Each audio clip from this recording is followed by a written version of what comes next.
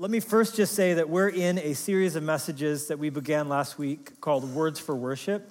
And what we're doing is we're considering the 7 different Hebrew words that are all translated the same in our English Bibles. They all get translated as praise because that is what they all mean, but they're fine-tuned.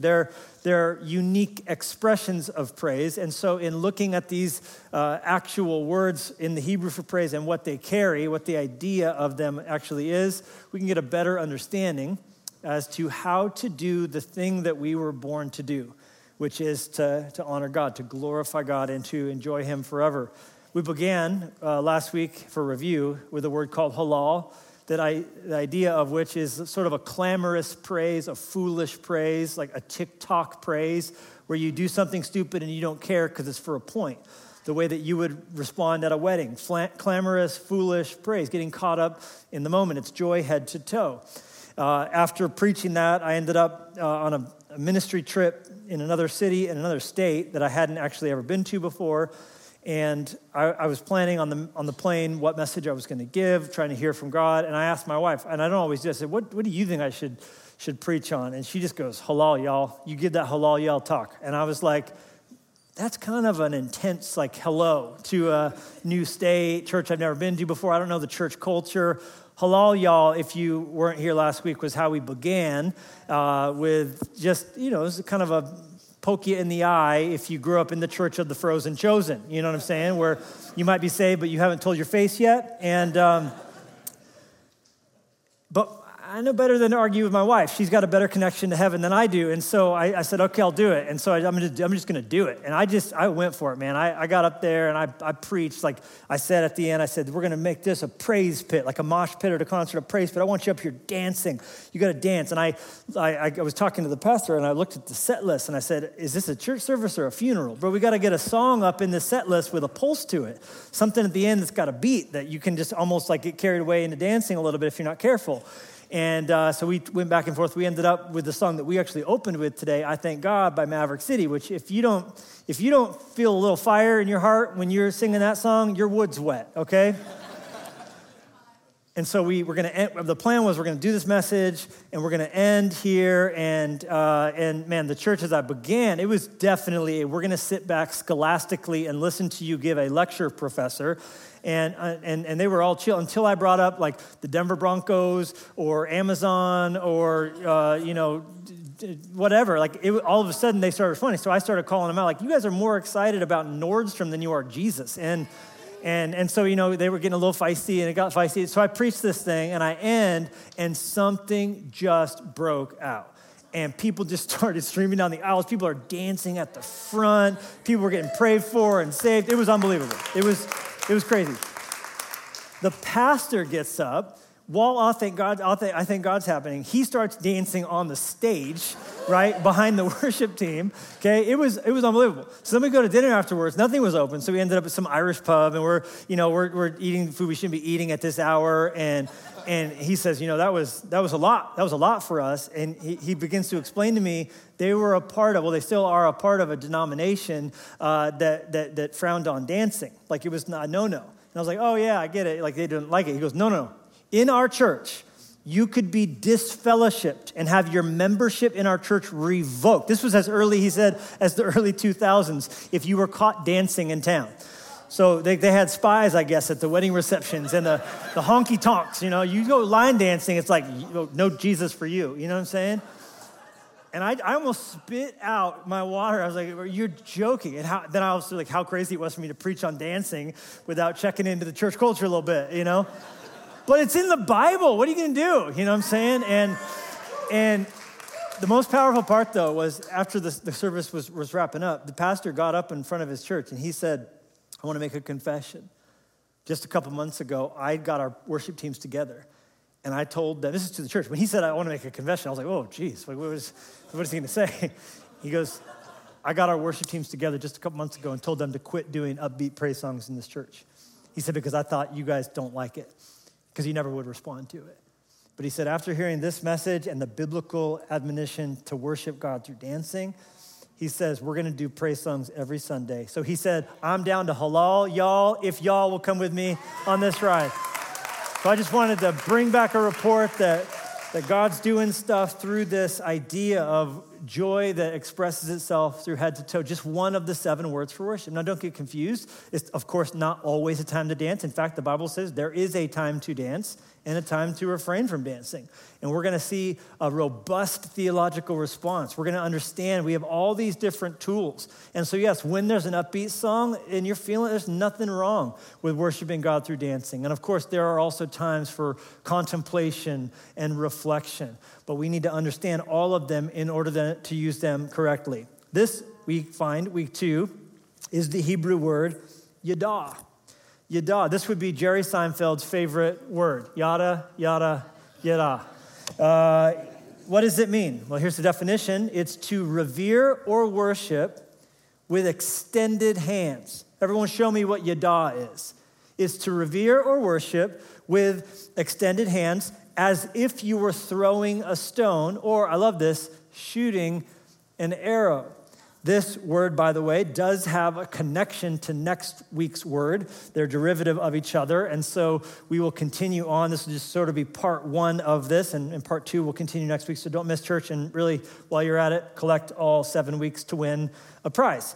We're going to see this word play out and the concept of it many different places in Scripture, but let's start with Psalm 44, if you have a copy of the Scriptures.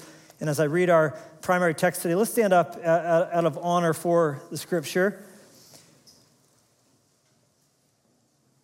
You'll notice this was written by the sons of Korah, and it's in the footnotes, a song written during a time of present dishonor or trouble is what they were facing. They were up in it, okay? We have heard with our ears, O God. Our fathers have told us the deeds you did in their days, in days of old. You drove out the nations with your hand, but them you planted. You afflicted the peoples and cast them out, for they did not gain possession of the land by their own sword, nor did their own arm save them. But it was your right hand, your arm, and the light of your countenance, because you favored them. You are my king, O God. Command victories for Jacob. Through you, we will push down our enemies. Through your name, we will trample those who rise up against us. For I will not trust in my bow, nor shall my sword save me. But you have saved us from our enemies. You have put to shame those who hated us. And now don't miss this. In God, we boast all day long and praise your name forever. Does anybody today feel a sense of gratitude for God's word and the chance to read it, praise him in the midst of it, and believe it? Father, we do ask that you would do something special as we consider what it means to praise you in this unique way. And we ask that in this gathering of believers who have come together to revere and honor Jesus, that if anybody has come at the invitation of a friend, or because life has been really hard lately, or quite frankly, they don't even know how they ended up. They clicked something they saw on Facebook, and here they are. I pray they would hear from you, and your Holy Spirit would do something that can't really be explained, humanly speaking, in their heart. And what we're asking for is salvation. That as we praise you, that a byproduct of that will be an environment of faith that's rich. And some will have the fog cleared away just long enough to see the light and to see that the door is open to salvation through the name of Jesus. We ask this full of faith because we've seen it happen before. And we ask, Lord, would you please do it again? Yes. In Jesus' name, amen. You may be seated. The great late Dr. Martin Lloyd-Jones, famed British preacher, once said that a dislike of enthusiasm is one of the greatest hindrances to revival. A dislike of enthusiasm is one of the greatest hindrances to revival. What is a dislike of revival or a dislike of enthusiasm more than Michal up in the window piously judging her husband David for dancing? Or the older brother angrily staying outside of the feast resenting the fact that his younger brother was getting to experience a party that he didn't deserve. And the implied idea is, I deserve it more than he does. A dislike of enthusiasm that causes us to look back, us to stay refined, us to look proper, instead of being the foolish little kids who have a great Father in heaven who did everything for us. I hope that God breaks down our dislike of enthusiasm as we can break loose in the kind of radical, unashamed, undignified praise that will welcome heaven's power into our situation because it humbles us and honors him. What a tragedy to think that we could inadvertently be doing the very thing that would keep God from coming to our table, coming to our side, swooping in to help us as this sons of Korah pray here in this psalm. I remember when my wife Jenny and I were on our honeymoon. I remember a lot of things about that. But I specifically, swipe right, remember, here's the secret to sex, okay? You save it for marriage and then make up for lost time. All right, so on the trip, not my sermon, but it's good preaching. On the honeymoon, we ended up looking for a place to eat one night, and we didn't know what we were doing. One night we ate at Hard Rock Cafe, and then this other night we ended up at Bubba Gump's, okay? If it's named after a movie or a song, it's bad. This is like Restaurant 101, all right? Cheeseburger in Paradise, hard pass. So we're sitting there at Bubba Gump's, and we cannot get the server to come over to save our lives. I mean, we are doing everything we know how. I almost lit a fire on the table with a napkin to just try and summon them with an SOS signal. I'm going to start doing smoke signals to get the server over. And finally, I asked the host, who I see walking by, could you please get our server? And he explains to us, oh, you've got the sign flipped the wrong way. It's like, excuse me? Yeah, there's a little sign on the table, and if you flip it one way, it says run, Forrest, run. If you flip it the other way, it says stop, Forrest, stop. And the servers don't come over unless you put stop, Forrest, stop down. They just keep running unless they think you're telling them to stop. And I was like, I'm not a smart man, Jenny. But that makes no sense. So we flip it over to stop, Forrest, stop. Hello, I'm Billy. What do you need? I'm like, What a thought, though, of what a life looks like devoid of enthusiastic worship. That we're sending a message that we don't want God's favor. When it is the weakness of humility and the posture of praise that invites God to come into our lives, as David says, with his strong right hand, or as the sons of Korah say. Yada is to revere or worship with the hands raised, to revere or worship with your hands raised as though you were throwing a stone or as though you were about to shoot an arrow. It's to revere with extended hands. And depending upon your church tradition or the culture in which you grew up in, this might be something that's very outside of your comfort level. And I would just encourage you, as you listen to this message, baby steps. Right? Like Bill Murray said, maybe the end of this message isn't you're going to just full-blown, full flag at full mast. Maybe it's the T-Rex today, okay? Or maybe it's just throwing the Frisbee today a little bit. But just that idea of towing the waters towards this idea of worship, yada. Because it is something we find over and over and over again in Scripture. How many times? 111 times the word yada is used in the Bible. 70 times alone in the book of Psalms, where it pops up behind the English word praise all over the place. Here's a few of them. Psalm 63, my personal favorite psalm, by the way, for whatever that's worth. It has helped me through a lot of hard times. We read, because your loving kindness is better than life. That's really high praise. Better than, all of life. Your loving kindness. If that's true, then what should you do? My lips shall praise you. I will bless you while I live. I will lift up my hands to you in your name. Psalm 141. Let my prayer be set before you as incense. That, by the way, the book of Revelation says is how God sees prayer. He sees smoke wafting up to heaven over your situation like incense. The lifting up of my hands as the evening sacrifice. So this isn't charismatic or wild. This is biblical. This is just following God, doing what David says God is looking for as he looks on the earth. Look, God, at my hands. Look, God, at my prayers. Psalm 28:2. hear the voice of my supplications when I cry to you, when I lift up my hands towards your holy sanctuary. Imagine if you were given a blank check and you could have anything you want. Well, Paul was asked that question, and he answered it this way. I desire, here's what I want. I want that men everywhere, that men would pray everywhere, used as, of course, mankind, lifting up holy hands without wrath and doubting. And I would say, if you want to live a life without wrath and doubting, learn to lift up your hands. There's a cause and effect relationship to these things. Now, why would we want to go there? Why, for some of us, would we want to dabble in something that makes us, quite frankly, so uncomfortable? Well, here's how I see it. I refuse to only give God 7% of my praise. And that's how much they say of communication is the words themselves.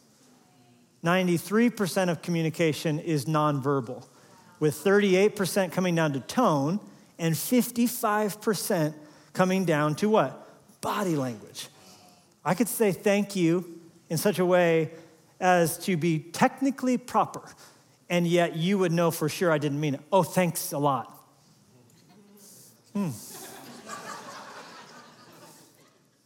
Or, thanks a lot.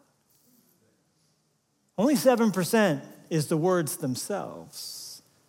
Over 55% comes down to nonverbal body language and, of course, the tone that we use.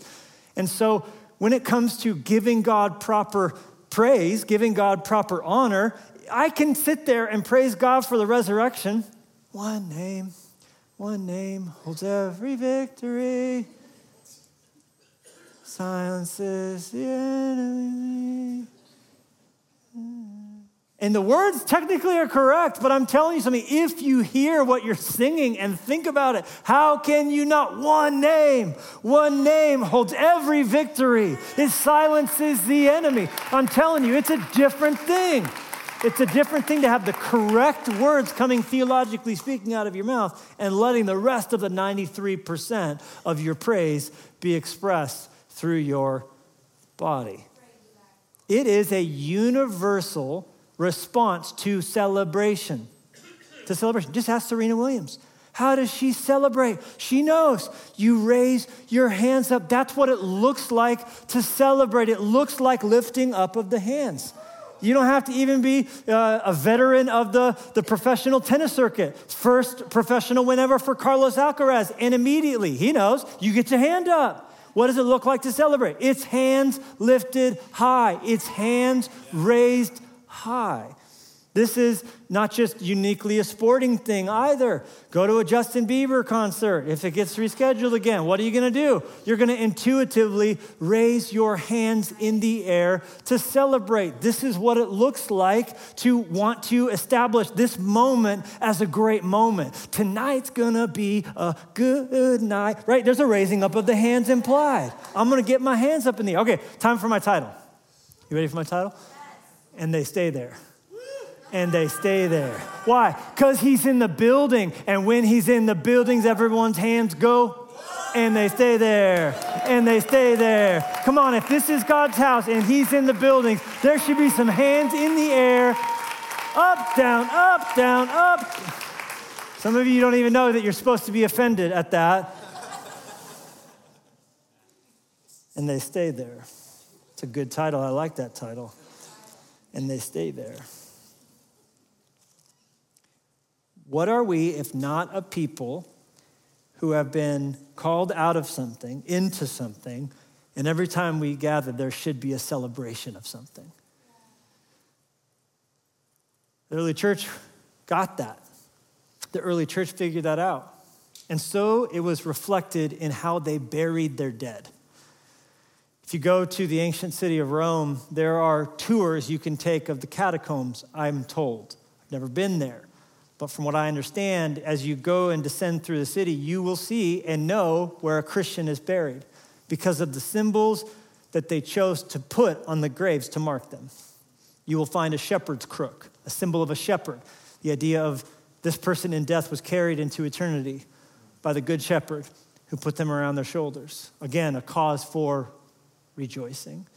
you will find a peacock. Peacock feathers are a common symbol to the first century church of the truth of the gospel. And what a picture of the resurrection of peacock is. You see a peacock with his feathers walking in the dirt, in the dust. But then whenever the peacock chooses and it raises its tail to life. Come on, what a picture of baptism. Buried with Christ in death, raised to walk in the fanfare of resplendent glory. That's defiance, looking at our last enemy, the grave. I shall be raised with Christ like a peacock's tail feathers, like the plumage of this beautiful bird.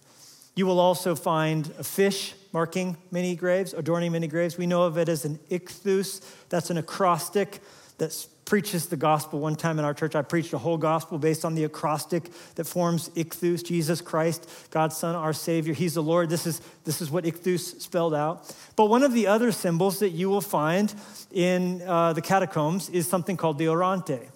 The orante looks like this. It's a stick figure rendering of a person who has their hands raised, a person whose palms are outward, a person whose hands have gone up in the air. Why is this? It's a symbol of peace and rest, saying this person is not in this grave. They are at rest before the throne with palm branches and praise and honor, giving God the glory. You can weep in my grave, but don't weep for me because I am with Jesus. What a wonderful thought that the gatherings of the church over the years have always been marked by this sense of hope that we have that shines from the gospel that should lead to, the natural response should be celebration. But that taken to the next level becomes exaltation. Exaltation is lively, triumphant joy, elation. It's where something you're experiencing becomes even more powerful when you celebrate it. When you give into it a little bit.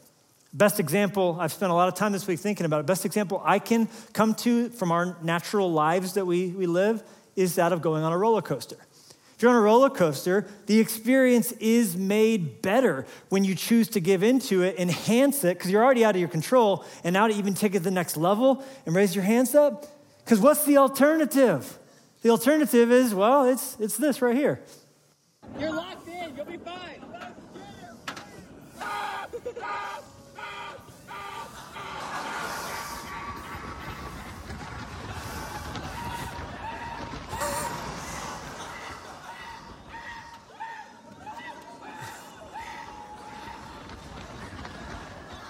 Bless his heart, bless his heart. We can't watch any more of that. It goes on for like 90 more seconds of that. I guarantee that guy got off that roller coaster with no voice. But how much better to just give into it? He's already out of his control. Let me tell you, you holding on. If that thing's going down, you're going down with you holding on to it. It's holding for you for dear life, all right? But I saw this, someone on our team sent it to me from TikTok, how unnatural it is to try and hold back the joy that you're feeling in such a moment. Look at this video. This girl tried to not smile the entire roller coaster ride.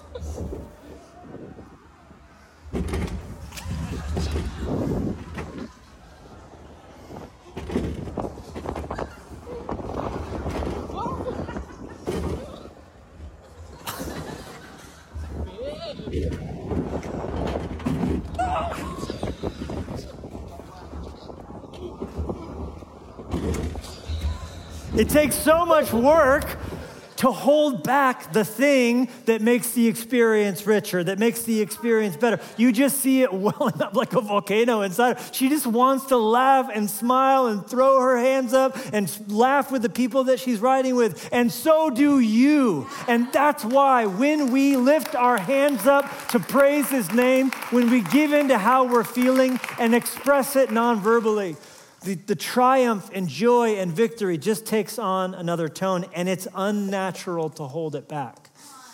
And that's why when Solomon was dedicating the temple, when the portable church era finally ended and they were to build a building like we're going to do in Whitefish, we're praying for God's grace as we prepare to break ground in this next year. And this sojourning that has taken us to Casey's and taken us to Moldown and taken us to the Whitefish Lodge and Grouse Mountain and Crush Wine Bar. We've been everywhere, man. We've been all over the place. And to finally have a place of permanence, as we, of course, have it in our heart to do at every single one of our portable locations. Solomon, at this historic moment, the tabernacle era was done. What did he choose to do? 1 Kings chapter 8, standing before the altar of the Lord in the presence of all the assembly of Israel, he spread out his hands toward heaven. He was just wanting to show the magnitude of the moment. So what did he do? He raised his hands. Same thing happened when the wall was completed in the book of Nehemiah, and all of the people of God were gathered there in front of the stage that they had built. And Nehemiah gets his friend Ezra, the priest, to stand up on top of the stage. Ezra opens up the Bible, and when he does, all of the people stand up to show honor to the reading of God's word. And what happens next? Ezra blesses the Lord, the great God. Then notice, all the people answered, amen, amen, while lifting up their hands. And they bowed their heads and worshiped the Lord with their faces to the ground. It's this picture of exulting, of triumph. It's lively, it's elation. Thirdly, it's a portrait of submission. It's, to me, ironic and, of course, fitting that if someone wants to rob a place and they want everyone to surrender, what do? They say, stick them up. What? Hands in the air. You need to defer to me as the aggressor in the situation, that I'm in control of this banker. I'm in control of this situation. I want you to respond by putting your hands up in the air. And hopefully when the cops come to arrest the robbers, they're going to say, hands where we can see them. Show me your palms. Show me your hands. Show me that you're not a threat. Show me you have no hostile intentions, that you now are responding to my authority. In a UFC fight, what are we looking for? Submission. How do we show we're submitting? We're tapping with our hands. We're saying, I give up control. I'm acknowledging that you've won. So as we worship through our hands being raised, our palms to the heavens, what are we saying? We're saying, of course, we're celebrating the facts of the gospel, but we're also choosing to see our part in the story as the ones who are humbled, as the ones who are under his control. We're choosing to say, your will be done. You are God in heaven. I am here on earth. I'm going to let my words be few. I'm going to acknowledge your authority. I'm going to say, I'm a living sacrifice. My life offered up. Every time you raise your hands up to God, what are you doing? You're lifting up your soul to your Creator. Psalm 25:1. To you, O Lord, I lift up my soul. So it's a reminder of what's what and who's who, and that he's in charge of you when you choose to humbly raise your hands up. Number 4, it's also something that we resort to in times of confusion. Times of confusion. What do you do in school when you have a question and the teacher needs to come help you solve it? You raise up a hand. You're saying, I have a situation that needs you to come to my desk and deal with it. And so in times of confusion, we should raise our hands up. God, I have a question. What a cool thought to think before you even pray. God, I have a question. I have a question that needs your help in my life. Psalm 143, David said, I remember the days of old. I meditate on all your works. I muse on the work of your hands. I spread out my hands to you. My soul longs for you like a thirsty land. Now, many of the Psalms have tags that tell us what was going on when it was written. And this specific Psalm, Psalm 143, says, an earnest appeal for guidance and deliverance. So raising up the hands when we're confused is how we tap into God's guidance. It's how we boost reception.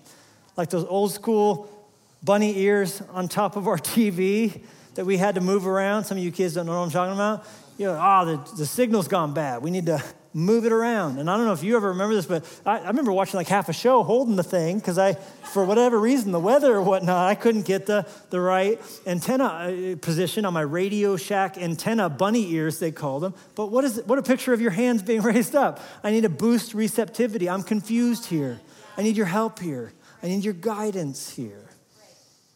My daughter, Olivia, and I were on a walk once, and it started snowing. And at first, it was like in a charming, It's a Wonderful Life kind of a way, like, oh, look at the snow. And then as we kept going, it like was mean snow, and then it was like sideways snow, like pelting your eyes. And it was like, some of you know, like there's angry snow. Like, oh, it's a bad snow. And eventually, she just grabbed her hoodie and pulled it over her eyes and kept walking. And I was like, honey, you're going to bump into a light post or something. And she just put out her hands and said, lead me in paths of righteousness. And I did. And so it is when we pray to God for help. We're putting out our hands, saying, take me by the hand, Father. Take me by the hand and lead me. I don't know what to do. Some of you are up against it. You don't quite know what to do about the situation. Well, I would encourage you to stop and muse on the work of God's hands. Some of you are dealing with the anger and the hurt of someone else's hands who are raising their hands up against you. Do what Psalm 44 says. Remind yourself of how good God has been. Sometimes you need to borrow other people's faith because it's hard in the moment to believe anything. And so you jug your faith a little bit. You snap it into focus by borrowing Ruth's faith, borrowing David's faith. God, you've been good. You've been good throughout the generations. You've been good in history. And so now I'm asking you to lead me. I'm raising my hands to you, asking for you to guide me, asking for you to shepherd me, to do the very thing that you long to do. It also brings God's attention to you. Write that word down. Number 5, attention. Hands raised to get attention. I already told you about how we get a server over. Unless you're at Bubba Gump's, you raise your hand normally. You kind of, hey, what's the check please one? Check please. Check, I'm ready. We signal with our hands that we need someone's help. If you were in a survival situation and you wanted to get the attention of the helicopter overhead, you would figure out real quick that hands waving gets someone attention. You ever see someone that you're pretty sure is them and you're trying to get their attention? Hey, that's worship. God, I need you. Why are you so far from me? God, I need your help. God, I'm waving my hands. God, SOS, I need you to save me. I need you to help me as a parent. God, it's hard. I'm up against them, so I'm raising my hands to you. There was a man in Luke 18 who was blind and wanted Jesus to give him sight. And he was saying, Son of David, as Jesus was walking by, Son of David, have mercy on me. Have mercy on me. And as people around him said, he's a busy priest. He's a busy pastor. He's a busy leader. He doesn't have time for you. And so he got even louder. And if you don't picture him waving his arms, you're reading the Bible wrong. Because blind Bartimaeus said, Son of David, even more urgently he began to cry out, have mercy on me. Why are some of you not receiving the answers to prayers? It's because you give up or you're praying too lightly. I'm telling you, we got to bring heaven's power down. That's what God's looking to see. His eyes are going to and fro on the earth, looking for those whose hearts are upright. So what can he see in our lives that shows that we want his power? Well, I'm telling you, it's hands raised. I was at a Nuggets game in Denver a while back, and Russell Wilson was there. He gets brought in, very different door than I came in, all right? And he gets seated in the front row. It was a big deal because it was his first public appearance since coming to the Mile High City. And halfway through the game, they brought him a bunch of footballs for him to sign. And then he started throwing them out. But what did he do before he threw them? He's like, where am I going to throw this? And the people who had the craziest response is exactly where he threw the ball. They were getting his attention. What impresses God? Jesus told us we don't have to wonder. The Father is seeking those who worship him in spirit and in truth. Heaven help us to worship God, not just giving him lip service, but with truth, with sincerity, head to toe. God, I'm not afraid to look stupid for you. God, I'm giving my life to you, a living sacrifice to you. You gave everything to me. Here am I.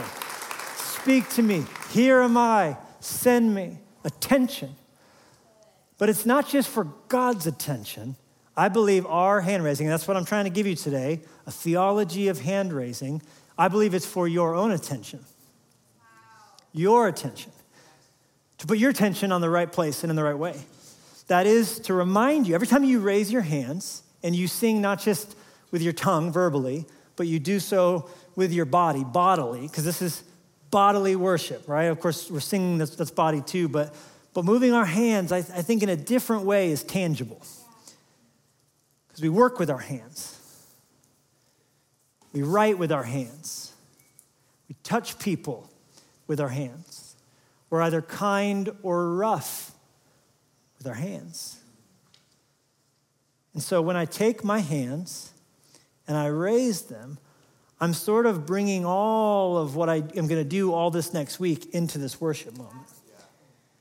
And when we sing just with our voices, but our hands are shoved in our pockets, I think it's easier for that worship to just be lip service, as opposed to what I'm trying to say is when your worship is not just with your mouth on Sunday, but with your hands, maybe it makes it a little easier to remind yourself to continue to worship with your hands on the Tuesday and on the Wednesday and on the Thursday and on the Friday. God, I want this worship to infect my hands and my feet, where I go, what I watch, what I laugh at, who I talk to, and the spirit in which I talk to those people. So it's for your own attention. It's to get you back to living spirit, soul, body, and not body, soul, spirit. As the Bible says, may God sanctify you himself completely, spirit, soul, body. That's the right order. Bodies interact with the world. Souls, we interact with ourselves. Spirit interacts with God. Now, here's the trippy thing.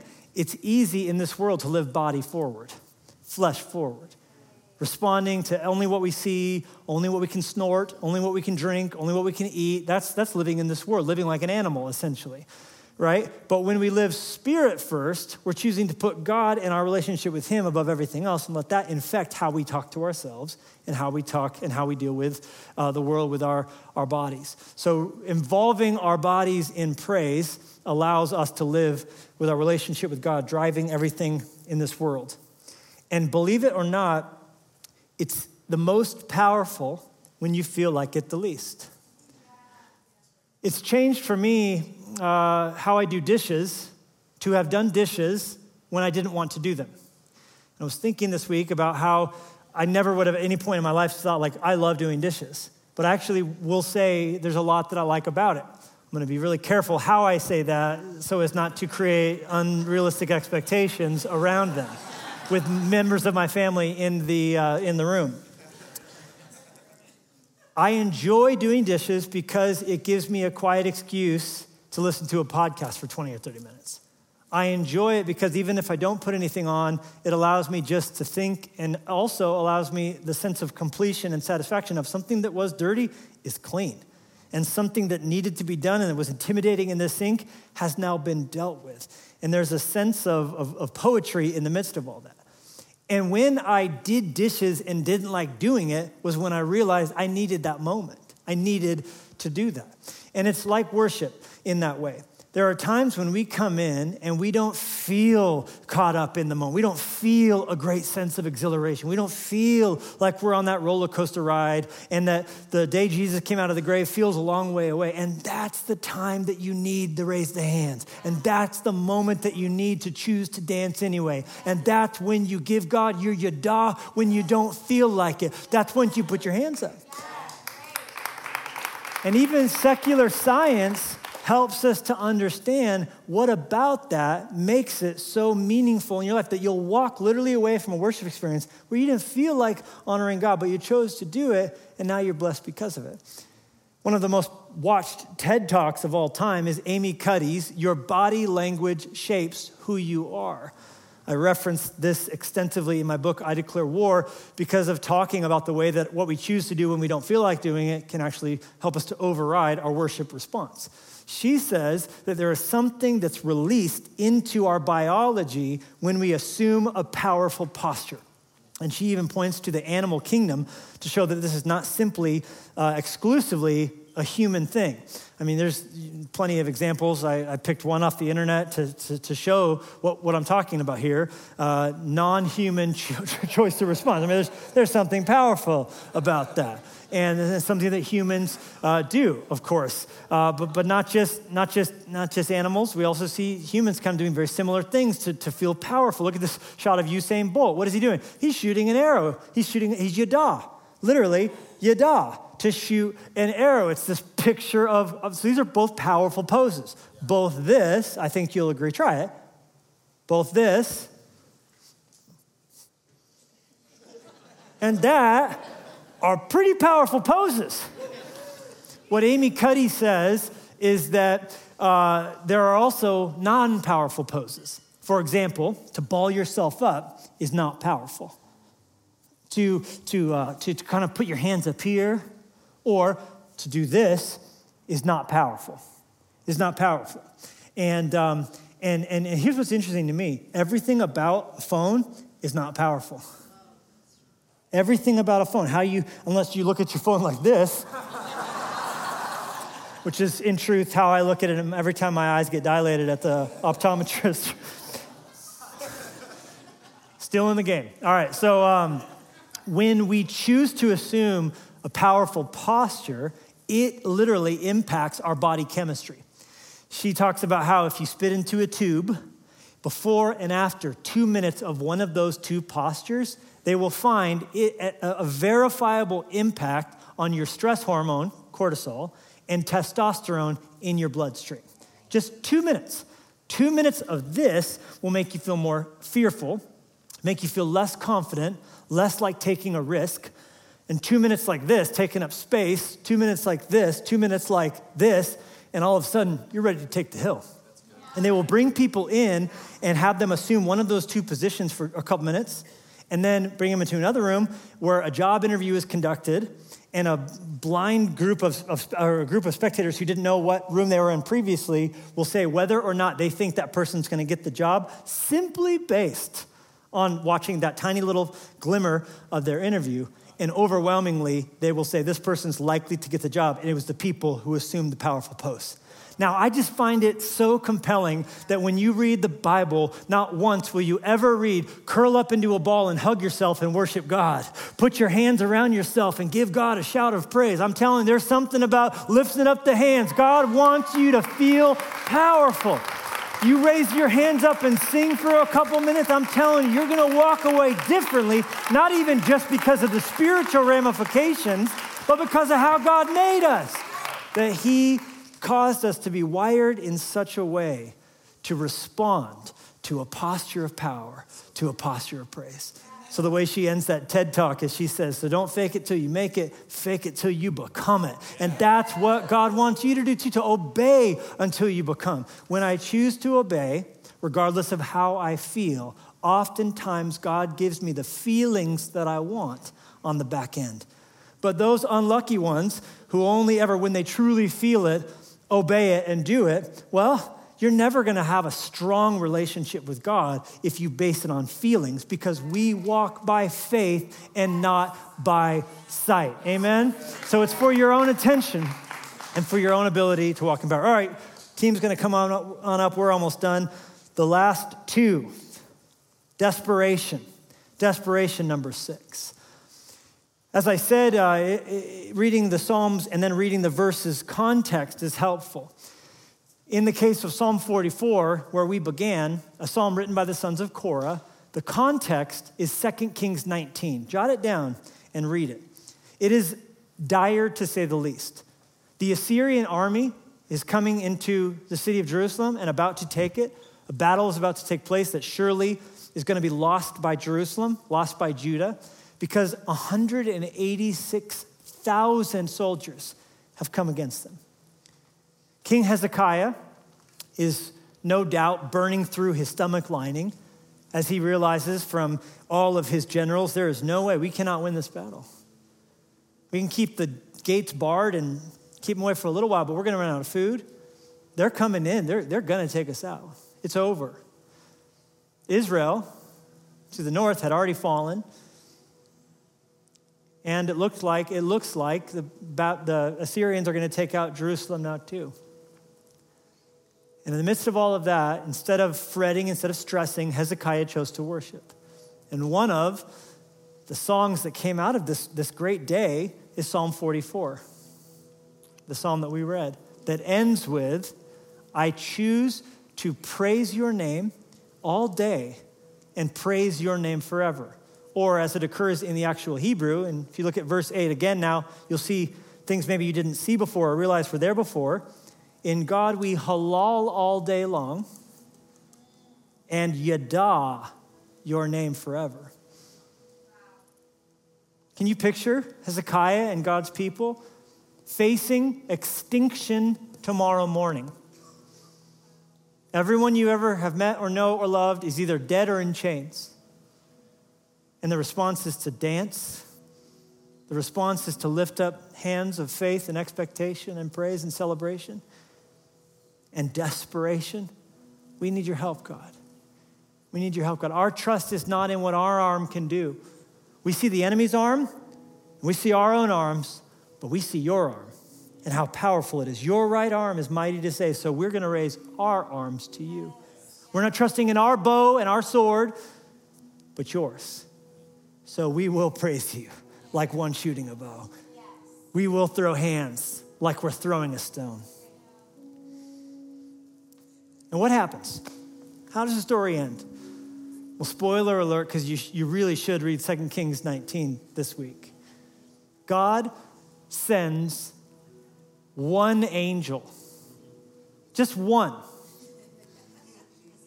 not even two of them, not a six-pack of angels. God literally is like, Jose,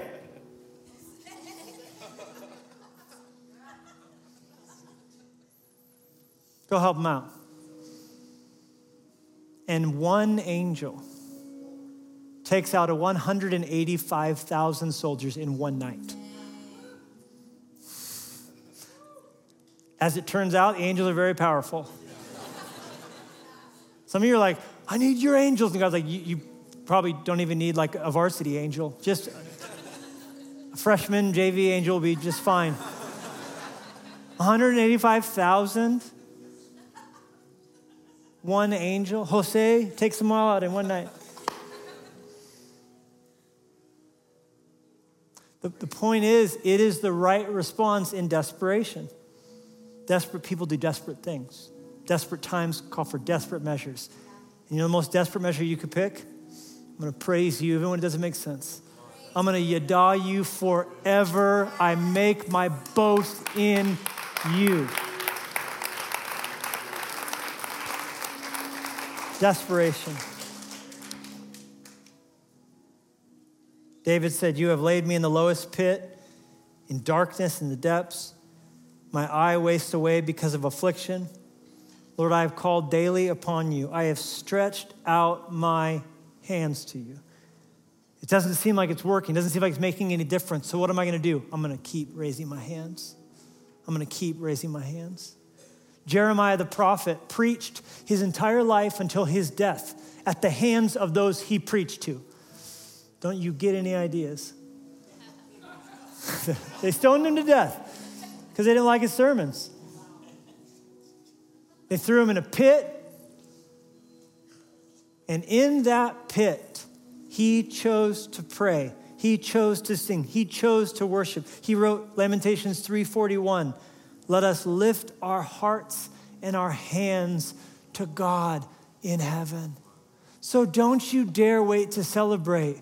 Bring your desperate praise out from the midst of the pit that you're in. Raise up your hands. There's no way to get out of a pit except raising your hands up, by the way. If you're drowning, how are you going to get help when they throw that life raft to you? You're the ring to you. You raise your hands up. That's the posture of worship. I'm drowning here, God. So I'm raising my hands to you. And if that's not enough, I know I've given you a lot to praise for, and I can just even sense you just cannot wait to get up and sing and try some of this out, right? It's like you got a new tennis racket. You want to go hit some balls. The last word I want you to write down is the word absolution. I love the word absolution. What does it mean? It means a formal release from guilt. I could have said formal release from guilt. I wanted you to get a new word. Absolution. It's just so strong. It's got absolute in it. When you get to say absolutely, you absolutely do, right? Absolutely. Absolution. Release from guilt. Absolutely. Formally released from guilt. Do you want to know why I love to praise God with my hands raised? Because he forgave my sin. and I got a lot of sin. He formally released me from guilt. He slammed his gavel down on my case and said, paid in full, it is finished. And God looks at me different from how I look at me. I'm ashamed of me, but he isn't. He looks at me lovingly, longingly, and he looks at you the same way. So when we raise our hands up, it's because we know we've been released from guilt. How great it is to be a part of the church age. The Old Testament saints didn't have this. They were looking forward to the cross, but they didn't get to experience it. Do you know how pissed that they will be in heaven looking on at you if you're casual and tame about it? You're going to get to heaven and get some dirty looks for some Old Testament saints. You're like, bro, we had to bring animal sacrifices every year. You just once for all get saved. You right? That's what Hebrews says. I'm just trying to give us context for what we've been given. If I can make it through this without crying, we have been sanctified through the offering of the body of Jesus Christ once for all. Once for all. The Old Testament, they had to bring in, especially on the Day of Atonement, this animal. And the high priest, representing all the people who are all standing there like, oh, I hope it works, hope it works, hope it works, would put his hand, extend his hand to the head of the beast. And with hand raised on the animal, he would transfer all of the people's sins for that year onto the beast. And then it would be taken out, it would be killed. In fact, part of this is how we get our word scapegoat from. Because one goat would run free while one goat would die. Scapegoat, someone dying for someone else. When the animal died, it wasn't because the animal did wrong, it was because the people did wrong. But they, as good as that was, no, that only got them a year. They were out of, and they knew the new year's sins would have to be put on the new animal. And so Hebrews continues. But every priest stands ministering daily and offering repeatedly the same sacrifices, which could never fully take away sins. But Jesus, this man, after he had offered one sacrifice for sins forever, sat down at the right hand of God. For by one offering, he has perfected forever those who are being sanctified. Do you see what I'm saying? I don't know if you see it. I'm saying I raise my hands because unlike the Old Testament saints who had to next year get a new animal, next year get a new animal, next year get a new animal, when your sin and my sin went on the head of Jesus Christ, they stayed there. They stayed there. And they stayed there. And they're paid for once and for all. And they're paid for forever. Our sins have been covered. We are in Christ, new creations. And so, Jesus, we thank you that you are the sacrifice for our sins once for all, forever, that when you laid the sins on Jesus, they were fully paid for, past, present, future. So we have hope and we will rejoice, and we have much to glory in because of the cross.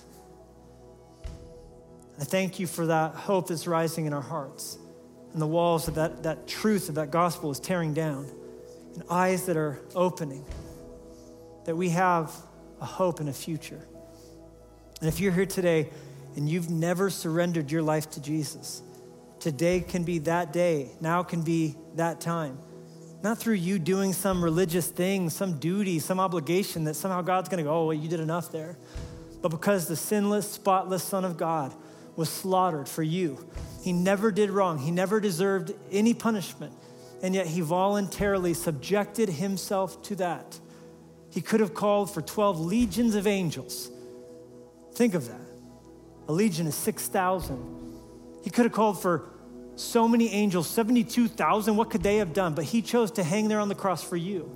And if you would like to receive that grace, it would be my honor to pray with you as you invite him into your heart, into your life. So I'm just going to say a simple prayer, like wedding vows, for you to say to God, I'm expressing my faith in you. It's not the actual prayer that saves you. There's no magical power. This isn't Harry Potter.